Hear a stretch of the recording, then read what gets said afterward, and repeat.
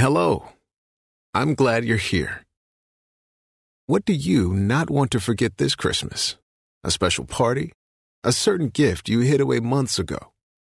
Even though we may forget certain things in the hustle and bustle of the holidays, there's one thing I hope you will always remember: love. 1 Corinthians chapter 13, verse 13 says, "So now faith, hope, and love abide, these three, but the greatest of these is love." Christmas is a time for faith and a time for hope, but most of all, it is a time for love. Can you see it in every smile, every gift, every kind act to a stranger, and song shared with a friend? Watch it shimmer in the lights, feel its warmth in your heart, and see it bring out the beauty of Jesus.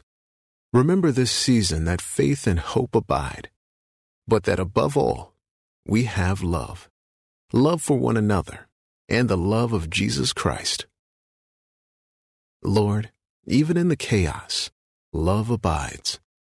As Christmas draws near, help us to keep hope and faith in our hearts. And remember that though other things may fade to the back of our mind, love still remains. In Jesus' name, amen.